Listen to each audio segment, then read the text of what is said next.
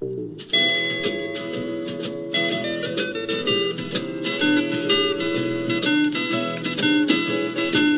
the world calling, but son, don't you listen. They're only trying to drag you back into prison. That's right.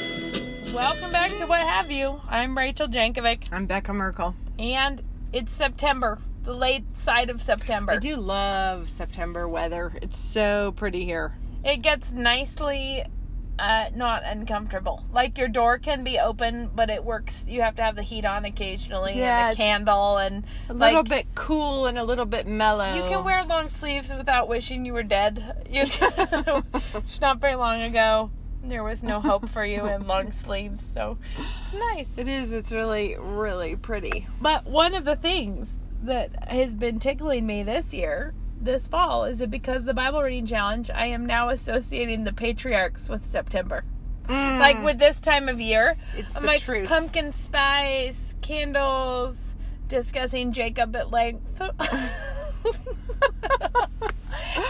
and Becca and I have been having, which is really fun and funny because we would always have conversations kind of like that, but it is funny that we are picking up the phone to hash out the deets about how we feel about tricky work in the genealogies, what might be happening there, how we feel about... Well, I think the key is that we always read our Bible, but we weren't always in sync.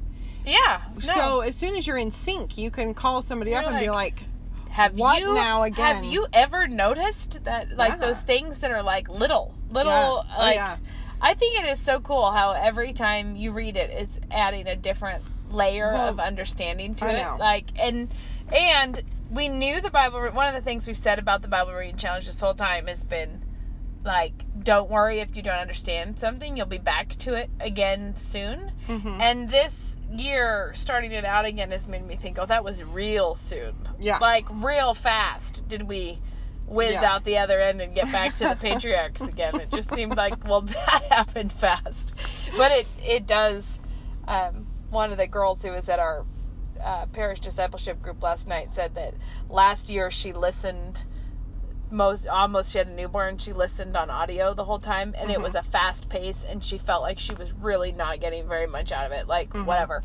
And she said she's still listening on audio, and when it came around, started again, that she's mostly being surprised by how much she did get out of it. Where you're like, no, actually, I kind of have my bearings, and I kind of know and that's fun. It's fun to see. That's great. The layering effect. I do love, honestly, I think the genealogies are so interesting. And I know that can be a sort of a time that people get bogged down. Mm-hmm. But I don't know. I think those are just neat. Well, they are cool. And, they are. And one thing that I already said this, guy. This is my day of repeating myself, I think, because I went and did the Facebook Live video. This isn't the same group. I know, but I'm saying I feel like I just told you guys this, and then I'm like, well, no, I didn't. But I feel like you didn't tell me. There's probably 3 or 4 people who will hear both and be like, she's just a wonder today. This is all she can talk about today. But the big discussion in the group about was Rebecca and Jacob, were they in sin about deceiving Isaac. Oh yeah. And I think it's just interesting of God to not give us all of the details. To not fill in every facet of the story. Mm-hmm. And it is not as clear as then there's those stories like Abraham sacrificing Isaac, getting ready to sacrifice Isaac, where you're as blown away by his behavior, but it's totally clear what God thinks of it. Yes. So there's no arguing with that because it's and then the angel says, "Good job, Abraham." And because if that detail had been left out, what would we think of that incident? We'd all be like, Abraham, it's not all right to kill your son, Abraham. And you should not have done that. And that wasn't, you'd feel except for he was told to by God. Yeah. And congratulated for his obedience. And if those bookends weren't there, what would we think of Abraham? Nothing good. No. No. So it's interesting, though, that some of these things are left. Yeah. But I do think we are pretty quick on the trigger to judge the ancient saints in ways that I don't think we really have any platform. Well, I think if you're talking about someone who has specifically had words from oracles and, like, if they've specifically talked with God. If they've done that, like, you think of Abraham that whole time with the covenant with God where it's like it fell into a horror and a darkness. And then God, like, makes this covenant with him. And, like, you think anyone who's, like, been through that, known God like that, pretty sure is out of my depth.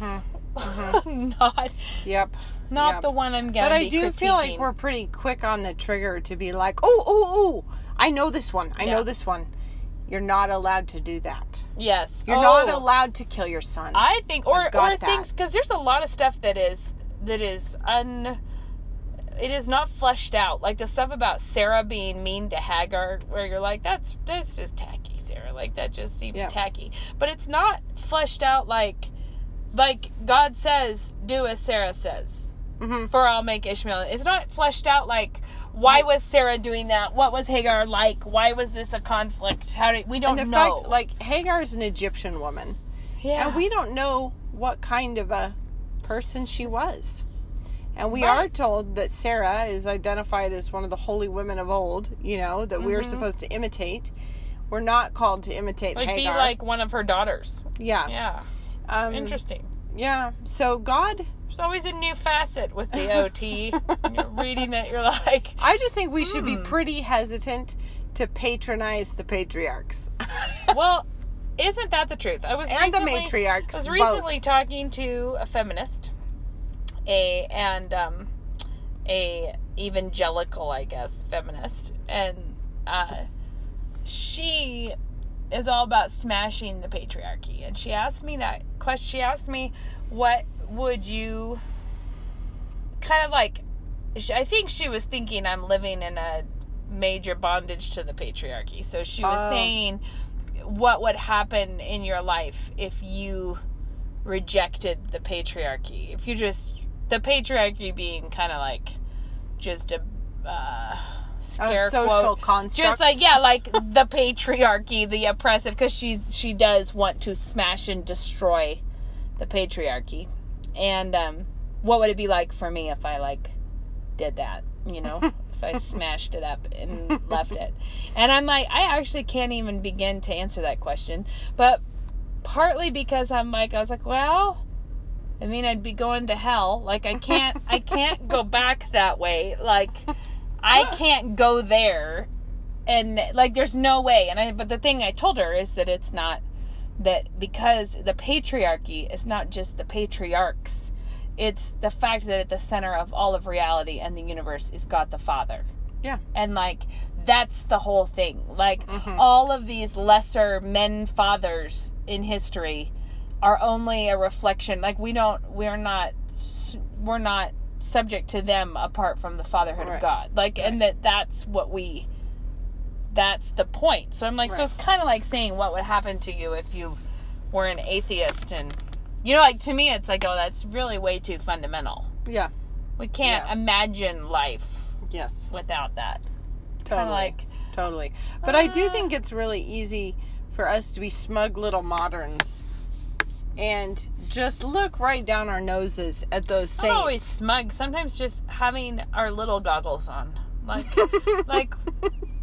like, you're not necessarily having a bad attitude. You're having a littleness of mind when you read it, which is that you actually have any real concept of what life was like for these people or what was going on. And sometimes I feel like it does pay to get out a little bit in terms of reading up on that ancient world that they were a part of. I feel like that's a really fun part of, like, the class that I teach on ancient history. Like, some of the stuff that we have to read, it does give you this sensation that, oh my gracious. Even like the fact that so Rebecca was and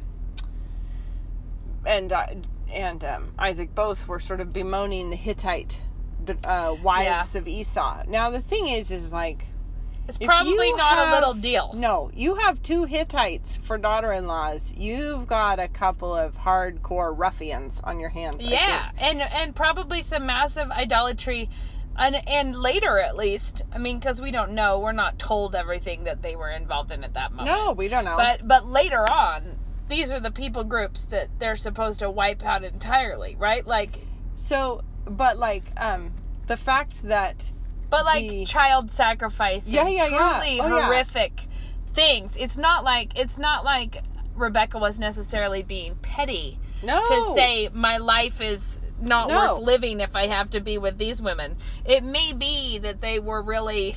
They may have all been, that. Wanting to sacrifice Rachel's grandchildren to Molech. And you wonder, you say, like, was Rebecca being too tender with her own personal space there? Probably not. Probably not. This is probably not a dispute over the tiny details. No. Because... And it would also, I had to say, if this is, I would need to, I'm going to say it anyways. I need to double check that I'm being accurate, though. You can tell me if I'm not. It's Esau's wives. Yeah. And then he goes and marries one of Ishmael's daughters to kind of try to please his father. Yeah, right. But there's this fact that Esau seems to have already been out and about and at it with the pagan women. Right? Like, well, he's got a couple of wives. Or were they, whatever. He's married to a few of them. And he's been out doing that kind of thing. Which also puts, if you know that pagan religion, it puts a very different effect on God saying, Esau I hated. Jacob I loved and Esau I hated. And when Esau gave his birthright away for stew, he despised what God was offering him. And he pursued a totally different path.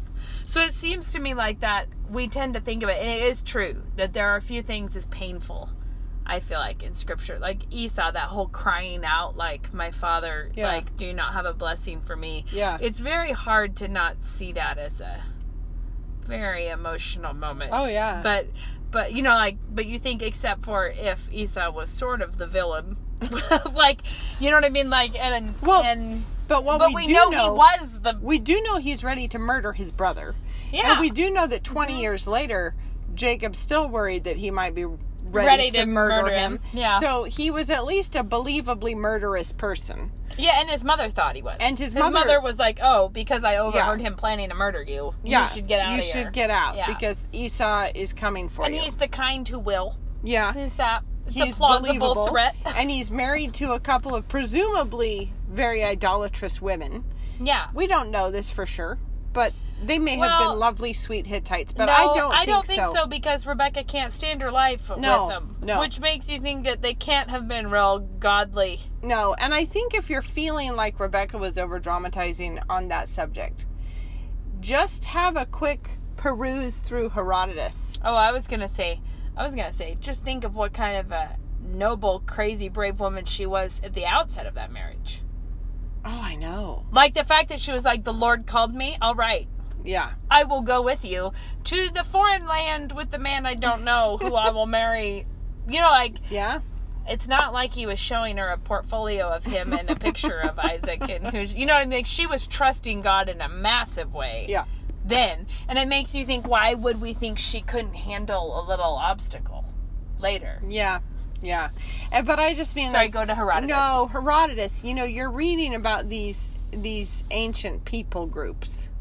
And he's just full of remarks about, here's what they eat, here's how they dress. I need to reread Here's what Herodotus. they do in the temples. This is, where their rivers are. It's really kind of like a Rick Steves. That's what I was just going to say. It's Rick Steves of the ancient world. Yeah. But it's... But boy, does he drop stuff that you go like, oh. It's like, so...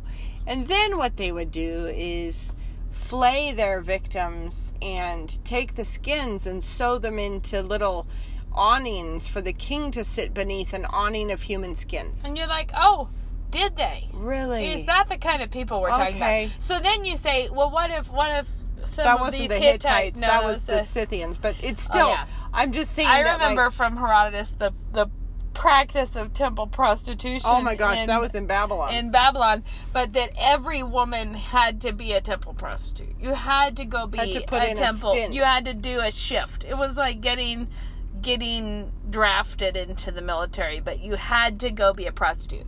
And their system you had to sit on the steps of the temple, until some man would throw a coin into your lap, which was your call to go prostitute yourself in the temple. But I'm just going to say, we don't even want to envision what kind of things going on after that. Well, I just mean like what a visit to that temple would be like. Absolutely vile is what it would be like. Yeah, beyond vile.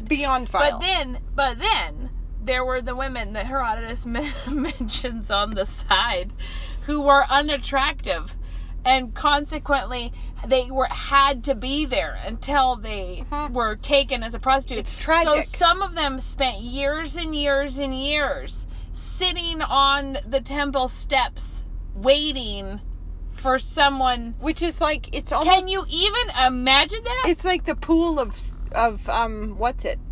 Siloam? Yeah, except tragically worse. For there's no angel and there's no healing, and you just wait forever. But you just feel bad for that man who's just right there, but he can't get out. Yeah, he can't get into the pool. No. But then that's the thing with this one is you're like, you can't get out of the cycle of having to prostitute yourself at the temple, because every day all you're doing is waiting to have to prostitute yourself. It's so bad. And he just kind of mentions that as like some of the side effects of this. There's like this people group that are never chosen. And you're just like, oh, my word. And this is one of the reasons why I think it is. Well, you think like the ancient world was about, I mean, it was far more rugged than anything real dark we have experienced. Yeah. You know, like it was real bad. But it is helpful to read those kinds of things because it puts it in a different context. Yes. And so when you realize that, wow, actually Christ's coming made a difference. Christendom made a difference. The fact that the church has worked its way out into the world like a mustard seed or the yeast in a loaf. Some of these things have come to pass. Some of our troubles we still are vile people. We are. Oh, yeah. And in many places, people trying to revert to more and more vile ways. It's true. And we've got all kinds of problems. But it hasn't... We got trouble enough quite. As it is. We haven't quite... We have not made it back to the Hittite ways. It's like, no, Donald Trump has his troubles, but he's not sitting under an awning of human skin. It's like... And let's just all say thank you, Jesus, that he came, and that this is not what we are currently dealing with. And so I just mean that, like, when you imagine that Esau picked up a couple of Hittites, and then Rebecca is feeling afflicted about it, she might have had good cause.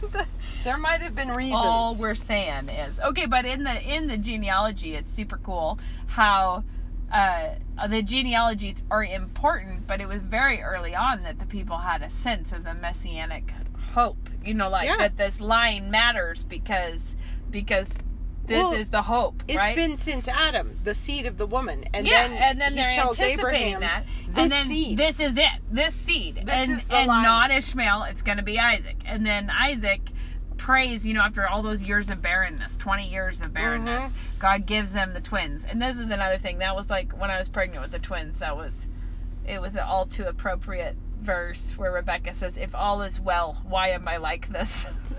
Yeah. I felt like my life slogan at the time was that. But except for it wasn't normal pregnancy situations, because she goes to inquire of the Lord, and the Lord says there are two nations wrestling in your womb. Yeah. And it wasn't just babies kicking. Things were happening, which as an aside, that whole bit that Esau is born and that Jacob is born holding on to Esau's heel. Yeah. They weren't, that's not a smooth birth story right there. No. That I just like to bring it up, that having a child come shoulder like that. Oh, man. Holy moly. Jacob started it out rugged, and he kept it rugged for his life. Well, Jacob's everything is dominated by wrestling for Jacob from the womb onwards. Yeah, and it's interesting because you can't quite get your head around it, what he's up to. But God clearly was very present in his life. He's having all of these interactions with God, and the only person, as far as we all know, to wrestle with, what an interesting... But see, that's the thing, is that, like, he actually had to wrestle both his brother and his father for the blessing that he had been promised from God, that he was chosen. And he had to wrestle his brother, wrestle his father, and then wrestle God himself for a blessing. And not to mention Laban.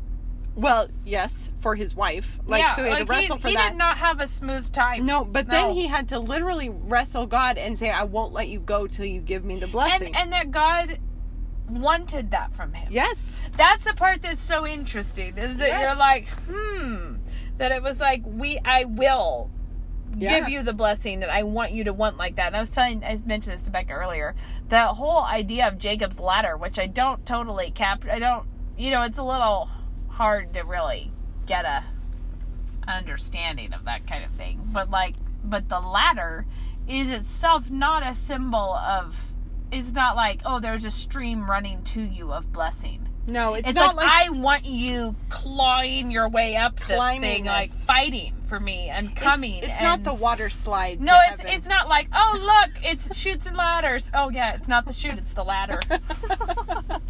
It's like you actually have to struggle and fight for this, and it's an interesting. The whole thing is fun. But what I was gonna say is so then we have, if I can, it is in that the twins. Then Jacob, it's gonna be the blessing is through Jacob, and then it's Judah, the son of Jacob, and then it's Judah denying to Tamar, and by not giving Tamar his youngest son, right, when she had a right to that, and then she does one of those moves of scripture that leave us all breathless, where she tricks Judah into sleeping with her because she's demanding the blessing of that. The promise. The seed of promise. She's saying, I had a right to this that you are not giving me, which is remarkable. The whole situation is a bit of shock and awe on that one.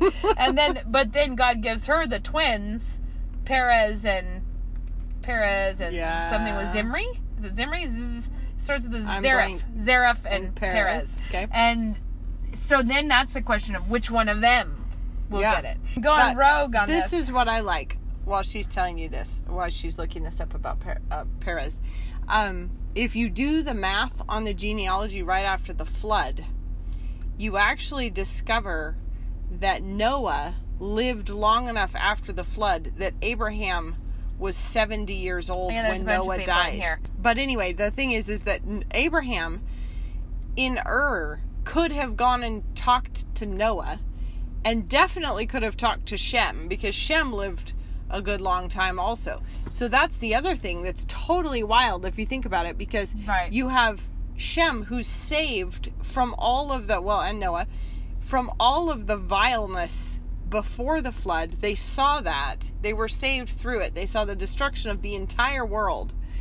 And then by the time they die, the world is already back in this awful, wars and, because you have, right around the time that Abraham left Ur, it had been, decimated by the Elamites, right? And so, but you're but Shem was still alive, and these were his own descendants are, warring and fighting and sacking each other's cities, and they've gone right back into idolatry in, no time flat.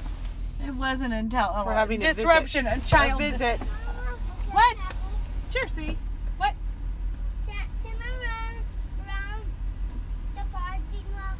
No, run in the lawn.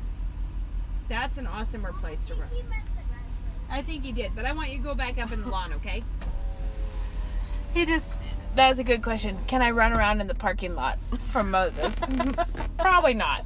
Probably it would be better if you didn't. But I just like the idea of, you start doing the math, and it's oh my goodness. So much weird you stuff just happening. Start trying to imagine, because they put all the ages in there, so you can do the math. You can just get out your calculator, work and it you out. can be weird that Shem was still around. Weird that there were people at the time of Abraham who still could have told you what the pre-flood world was like, because they remembered it, and they could have.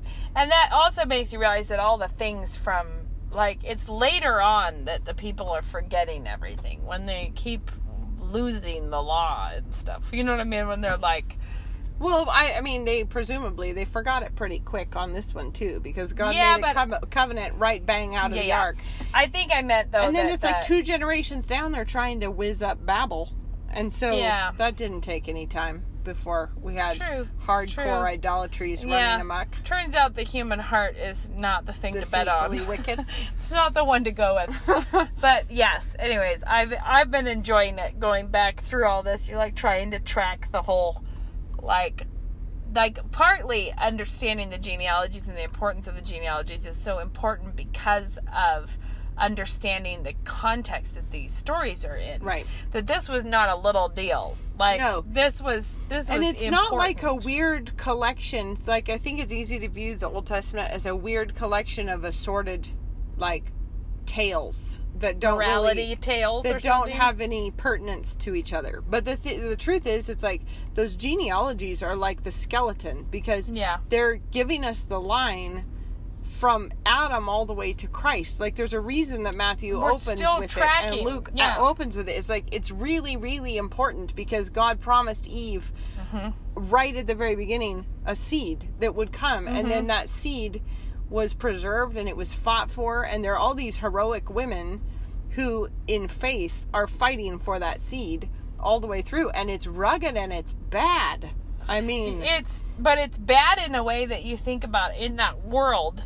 What was it like if they understood, you know, how much did they understand about what God's plan was? But like you said, it was at the curse that says it's the seed of the woman will crush the serpent's head. Yeah. They were very aware of the serpent. Yes. Like, these were not people who did not see the devil's influence in the world, right? Like no. They were aware of the serpent. And so when you think about their like, Lord, come, the messianic hope of a savior. Yeah. But they didn't know how long it would be.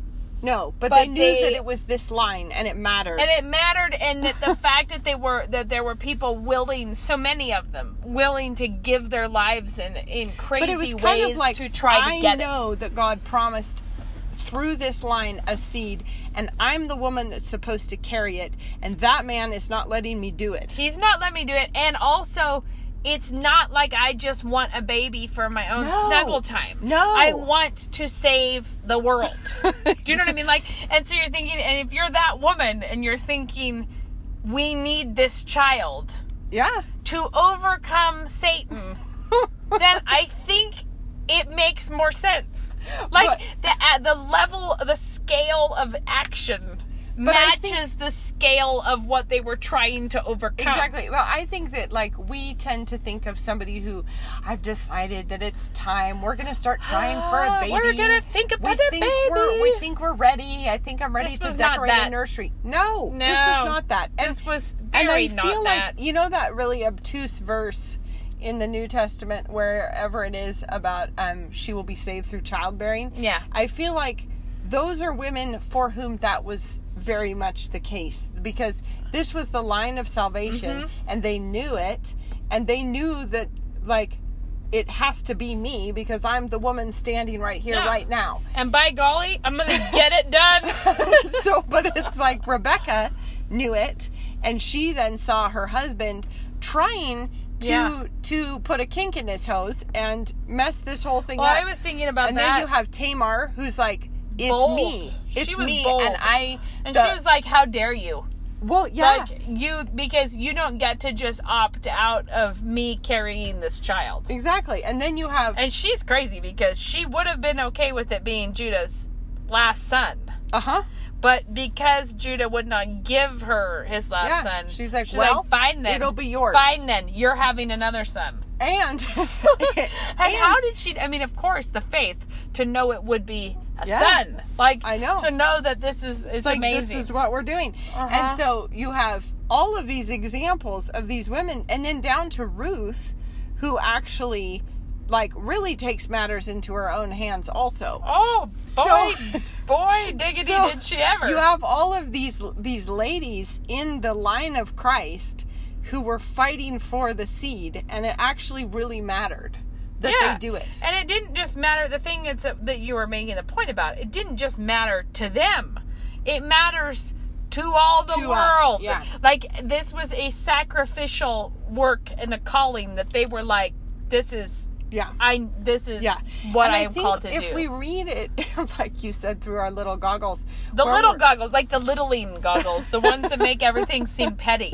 But Petty and felt board-esque-y. if we look at it like that, then it's very easy to like tut about the way they were behaving, and I just Totally. don't think. And it's also important to note that, like, the Jews, why did the Jews reject Jesus? You know, like, why was that? And it was not because they weren't hoping for a Messiah. It was because they had a different idea of what the Messiah would be like. Right.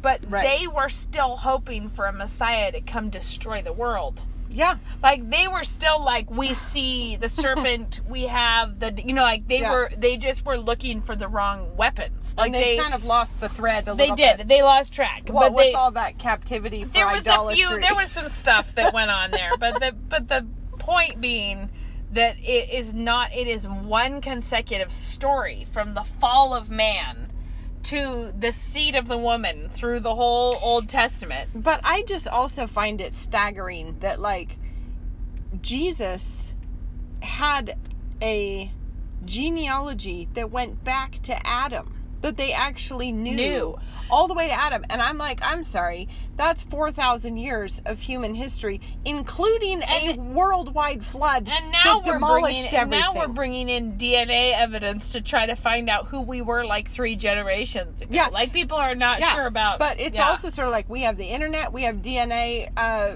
testing, and we have the Mormons, and we still can't find out. We still struggle to figure out where we come from. But it's like, you've got these people, they were living in tents, it's true. On the other hand, they could keep a record for 4,000 years. They were doing something a little 4,000. more. Yeah, it's amazing. It is crazy. And then we read over that, and we're like, oh, I'm so bored. What a drag. I'm so bored. What a drag. Real bored. Although this time through, I've been feeling the need for a big map on the wall and start charting out the action. Because I'm feeling I agree. I am struggling a little bit with this because... Locations, you mean? Well, sometimes it's locations. Sometimes it's just you realize you're not really super solid on what exactly we're talking about here. Like the whole thing with Noah, when Noah gets drunk. And... Well, that gets real... Here, can I tell you about this? Because here's my thing. Can you not wait to tell me about Noah's drunkenness? I cannot wait to tell you about this. I think there's something... double dog devious happening in that story. Yeah, we had a ton of talks about this this time through. And, well, really, I missed those. But Luke and I did. I wasn't thinking because the thing is that he gets drunk, so it's a sort of similar parallel story to Lot, who gets drunk in the cave and is asleep, you know. Yeah.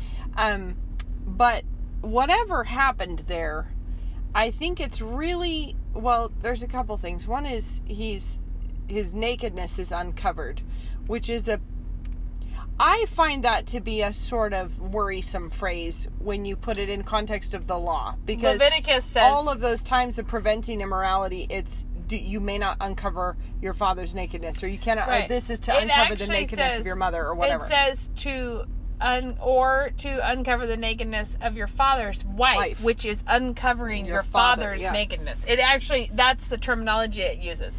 Right. So that's the way it's... I just think it's clear from the response levels that this was not, I saw my father in the nude, ha ha ha. Something else, I think. There was more going on there. But then, he calls out in that story, Canaan. Canaan is the son of Ham. Ham's the one who apparently sees this, but then Noah knows what his younger son had done. Yeah. And so he curses Canaan. He doesn't curse Ham. Right, and then so he curses one son. I have a theory now. Well, but I have something to say about this. Do we have the same theory? I don't know. Okay. But the thing is Canaan is obviously the father of the Canaanites, right? Yeah. And what... we're not the winners. No, but that's the land of promise that is full of wicked people. And Canaan is the father of those guys. This is Sodom and Gomorrah, right? I mean, Sodom and Gomorrah are right on over there. And so you have Noah curses Canaan and says that Shem, you will serve Shem. And then we follow the line of Shem down and it's Abraham. And Abraham is taken to Canaan, and he's told, you're going to inherit this land. Right. And the first story we get is Sodom and Gomorrah. So Right. it's like vile sexual wickedness happening. Yeah. That's the first glimpse we get of Canaan. Of how things have gone there. Is vileness in Canaan. And we're told that Canaan was cursed to serve Shem. And then we follow Shem's line down, and it's Abraham, and he's brought straight across to look at the land. How it's gone the with, land. But they're not bad enough yet. It's sort of like their wickedness they're is not pretty complete bad. or something. It's Yeah, not full or it's something. not, so they're not yet worth destroying utterly, but Soon. it'll get Give there. it another hot minute. Give it a minute. Yeah. But this is the thing that I think is that also I was remembering how oh man, what's his face? Absalom. I was going to say Abimelech, but I'm like, not that one. Absalom. When he is trying to make a power move for David's kingdom, he sleeps with all the concubines on the roof. Yep. And the whole point was an in-your-face disrespect that everyone can see, right? Right. And that was counseled to him to do that by, who was it? I want to say Ahithophel or something, whatever. Somebody whose name I don't recall at this juncture counseled him to do that, saying, like, it will strengthen your hand because everyone will despise your like it's a power move, which is what makes me think that it's more likely that this was like a rape of Noah's wife or something. Because he goes out and tells his brothers. And you think, like, why would he go tell them? Like, if it was just a perversion accomplished to a drunk person, why would go? It was not what I'm trying to say is it was not a private perversion. There's something about it that is like, now I've gone to tell my brothers.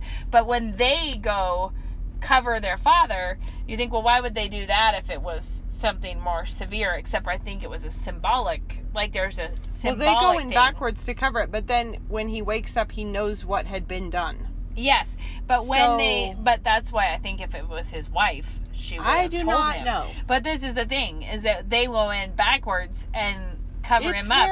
But I think my point is that when they do that, it's like they didn't go along with his power move. Do you know what I mean? Like if that's what it was, maybe hypothetically, then he tells them, "I just did this." They did not, like, later on. It's when whoever's telling Absalom to do it, he's saying it will strengthen your hand, like the men who are. It'll strengthen your, whatever. Right. And they don't take him up on that. If that's what it is, they go honor their father. Well, but then weirdly, some people. This is not in the text, so it's not like you could find an answer. This is just speculating. Some people think that Canaan was his son through Noah's.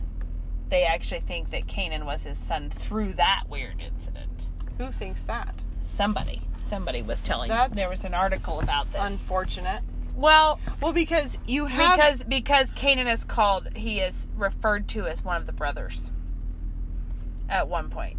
One of the original three brothers. He's like called it's not like super like, oh, their brother. The thing is if you just read it as Ham went in and sniggered in an uncouth and rude way, and then his son, just one of his sons, not all of them, just one randomly who didn't do it, is cursed. Mm-hmm. That just doesn't work. Like that.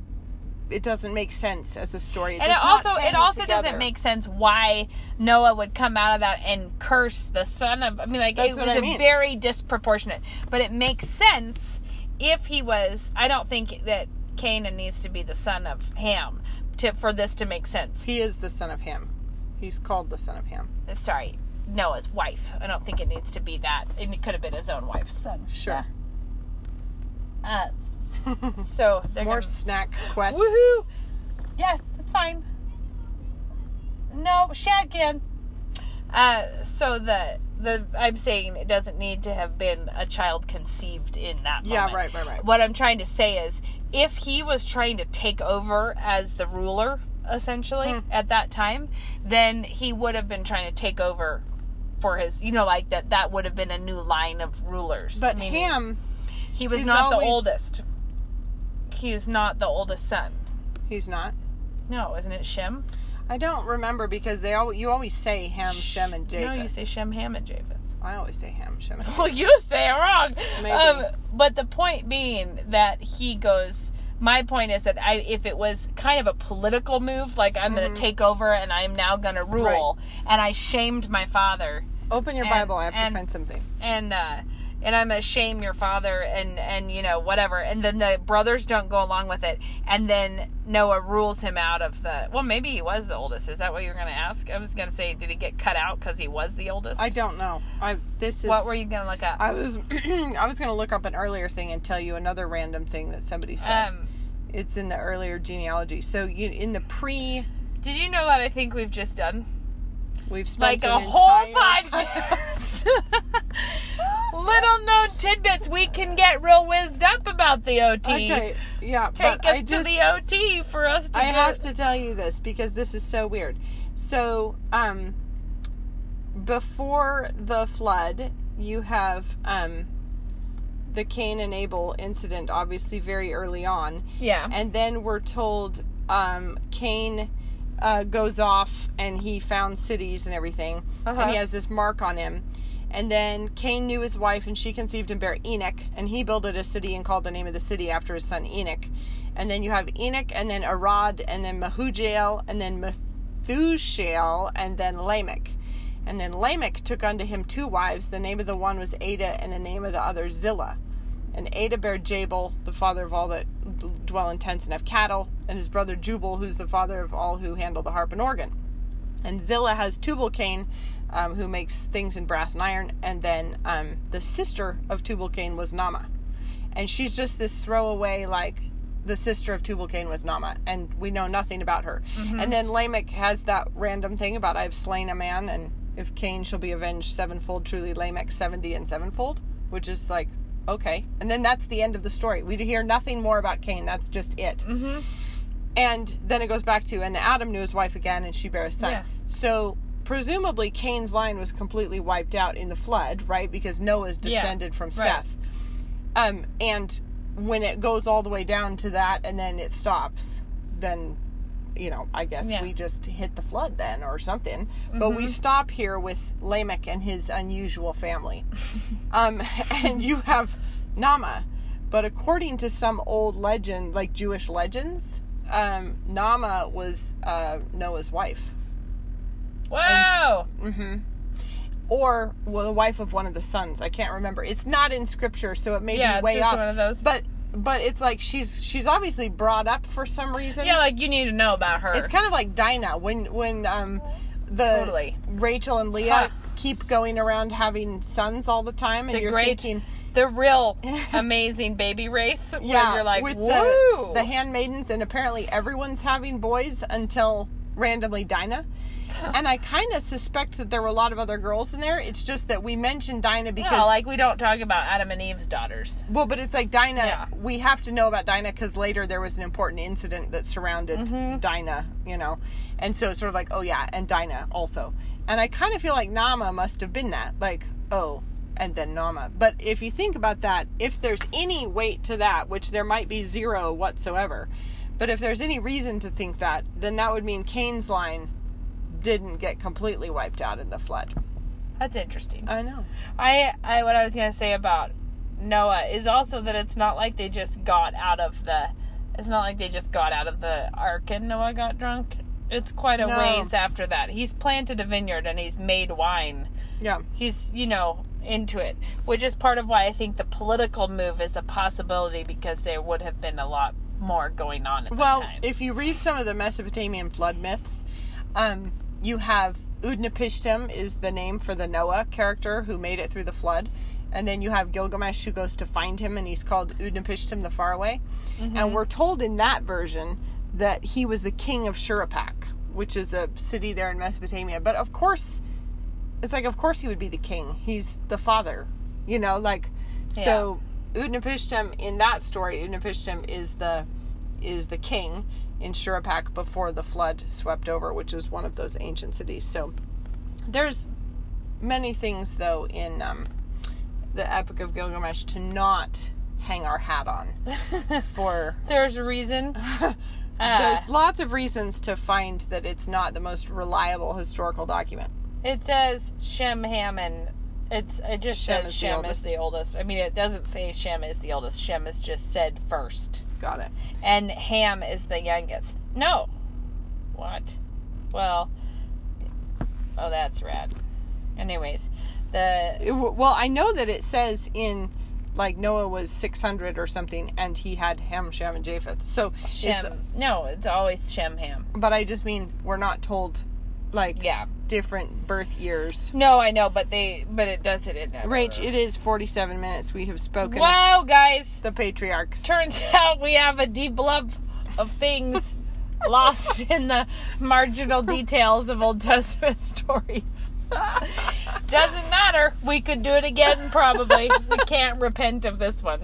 So funny. Do you have a tip that's not OT related? You said you had a tip, and you said that was the only thing you had to say was your tip. Yeah, but I didn't know then that we were going to unleash ourselves on the patriarchs. Then I had things to say. Somebody asked me to talk about a bread knife that I like because I make lots of bread. For cutting bread? I guess. I would assume that's why. But I have one that's a long one that I ordered on Amazon. I thought you meant like a scraper earlier. That's why. Bench knife. That's my real tip. Oh. But I have Wusthof knives. I have a good bread knife that came with my Wusthof that is, set.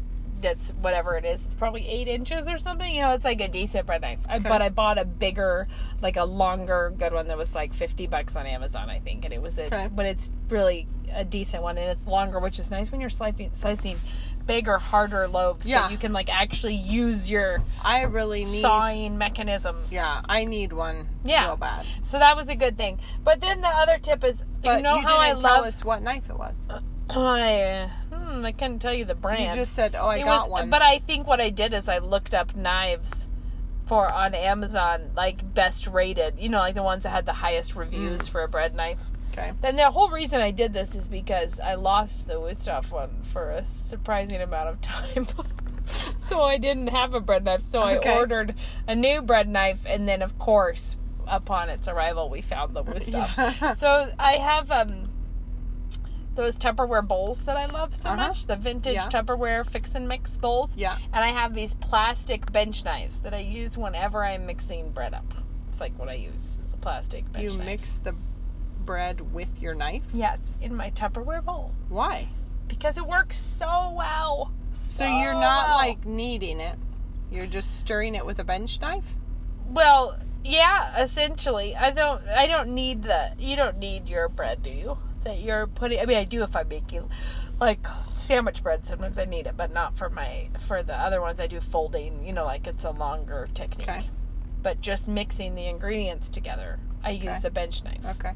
And the reason is you can make it work almost like like you're a mixer. Yeah. Okay. Like I start with it just in the middle, getting the stuff wet, and then I will hold the bowl. But the bench knife fits very nicely in the bowl, so I use it like a cutting motion, and then you scrape the whole side off and then cut through I cut through the dough and flip it up. It works really well.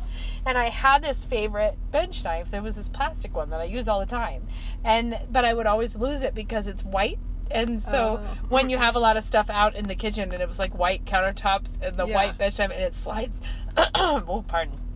slides under things, like under the cookbook or under the, I guess it's like, or I used it so often that I would usually be looking for another one. So now I am this person who has a stack of 7 white plastic bench knives in the drawer. Wow. Ready to go.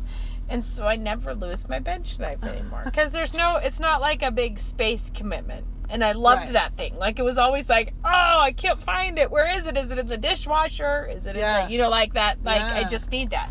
So now I have 6 of them. Actually, now that you bring I think it was like a $6 investment I made that really has improved my kitchen life. By just having multiples? Yes, it was like, I like that. Why do I only have one? Well, it's kind of like when I realized, why on earth do I only have 1 container of salt in my kitchen? This is stupid. Or what about 1 set of measuring cups? Because how often do you need the same dang one multiple times? I keep meaning to get multiples there, but I did put a thing of salt over by the mixer where I bake, and then I have a thing of salt over by the stove, so I'm not always running back and forth and like back and forth. revolution right there. I have a cute little Marmite Mm-hmm. container that you gave me, that ceramic thing. But what I put standing in the Marmite thing is loose teaspoon measurements, tablespoons and teaspoons, and I have more than one set, and I can tell from the size of the top that it's a teaspoon or a tablespoon, and then I keep adding to those, because I have like an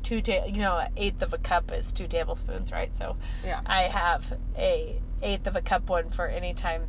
This is the other thing, guys. If you cook for lots of people often, somebody gave me for our wedding a magnet that is on my fridge that is the measurement Converter. chart. Yeah, and so when I'm like 6 timesing a recipe, so you're like, that'll be 16 teaspoons of something. You're like, I will just go look at my converter so that I do things like a rounded third of a cup, or where I'm just like, loosely, this is what we're going for. Well, I was doing all the ridiculous maths the other day, because I was doing a soup for soup night, which said it served 4. The recipe said it served 4. So I'll do a simple times 32. Well, I did like times 12, because I was thinking, I looked at the quantities, I'm like, I feel like that's more than 4. Like, it looked like it would be more than 4. Well, like if you're starting with 2 onions, I hope. Well, it was one. It was 1 onion, but it was still like, I was like, I feel like that's a generous 4. But I was like, I'll go times 12. I started by going times 16, and then I was like, nah, I think that's probably too much. I'll go times 12. So I do all the math, and you're getting into the point where you're like 3/4 of a cup of paprika. So you're doing that, and because you're going from the teaspoon measurement up to whatever, and so I do it. I start it. I get it going in my giant pot with the onions and the spices, and then I start adding all the broth, and I'm realizing, we're going to overshoot this by a long shot. I'm like within an inch of the top of the pot, and I still haven't put in any chicken or beans or corn or cream or anything, but you've already put in all of the... This is what happens when you're times 12ing. Or any of the cheese. So I'm like ladling it all out into an overflow one, and I'm like, well, because the spices are all in with the broth, then it'll be fine. I can just take a bunch out. But then you're like, so now did I take out like a 1/6 out of the pot? Like maybe a 1/6. So now I'll cut down all of my other wildly inflated ingredients, because now you're up to like, this is how many pounds of cheese to put in. So true. And then you speak the truth. And I'm only going to put in 5/6 of that amount. You know what I think? What about if I just put a cup and a half of this and then dump what I perceive to be the right fragment back out? But then what happens is that you get to the end, you taste it, and you're like, this was fine. Maybe I should put some Creole seasoning in this. I think I'll take this a different direction now that I got here. Now that I did all these things, I'm gonna now. The one that I made last night was a sausage one, and I was not enamored of it the whole time. But I think it was fine. But when you're like, nah, I can do. What am I doing? Why did I do this?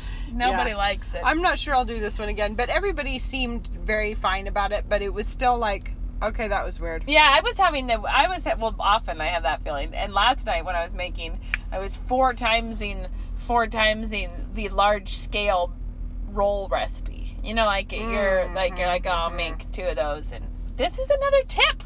We're going overtime. Yeah, we are. I make potato rolls. Amish potato rolls are awesome from King Arthur. They're really good. Okay. Really good. But they're very easy, like super easy. Okay. But the one thing that's not easy is the mashed potato. You need to have like a mashed plain potato, and the potato water is the best. Okay. So if you use the smashed potato and the potato water. But then you have to peel and boil a potato to make your roll. And when you're in a hurry, peeling and boiling a potato to smash it is kind of and then wait for it to cool down. So I will just periodically grab a bag of potatoes, peel them, boil them, mash them, and then I bag them in the measurement of double potato rolls. So it's a cup and a half of the potato water, and I think it's a cup. I don't know how much the potato is. It's probably a cup and a half of maybe of both. Okay. But it's a double recipe. So in my freezer, I have frozen bags of potato water and frozen bags of potatoes. So when I'm in a rush, like yesterday, I pull 2 of the water and 2 of the potatoes and put them in a big Pyrex and microwave it Nice. And then it is pretty quickly there. Awesome. And they're really good because that potato they're really good. I can vouch for this. They're yeah, really and partway into the episode last night, I realized I was out of all-purpose flour. So we just went rogue with half whole wheat white flour, and actually it was really good with that. So now I've tested that up. All right, we've gone over. Well, guys, we're sorry we didn't get around to anything practical. I do want to point out, though, that we were both really tired. And we actually just whizzed ourselves up about the patriarchs. Because now I'm like, ready to go. It's like... It really is, guys. You just got a real genuine... You just saw a little bit too much of the truth of us. Because we may have overshared today. We might have, because that actually is very like, well, I don't know, well, 5/6 maybe, now that I'm on that fraction of the phone conversations that we have. It's like, Rachel, but let me tell you, today, earlier, I was like, but the Elamites are all the way in Persia, and so I can't figure out why. This is probably why I'm feeling a burning urge to have a map somewhere. Like, 'cause I'm like, I can't keep up with these phone conversations without a map. I gotta get this because done. In your mind, you're like, okay, the Mediterranean. I'm not seeing it. The Mediterranean's on my left. Well, guys, whiz it on up with us. Okay. I hope you feel as energized as we do. Tapping out before we hit the hour mark. All right, see next you later. Time we'll have something else. All right, bye.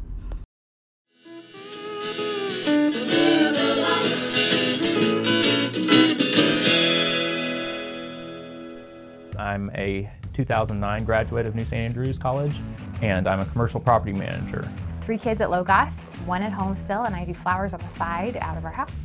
When you have these little people that you're responsible to shepherd, you realize I need to know what I'm talking about because they need to have a firm foundation and they need deep roots so that they don't get blown over and that they're ready to stand up for the truth. I am a programmer. The language aspect of NSA is a fantastic preparation for any sort of programming. I'm a real estate broker here in town. I think absolutely the perfect education for being in sales of really any kind. I actually put it to a lot of great use when I was working in the political realm. I am a pastor in Central Coast, California.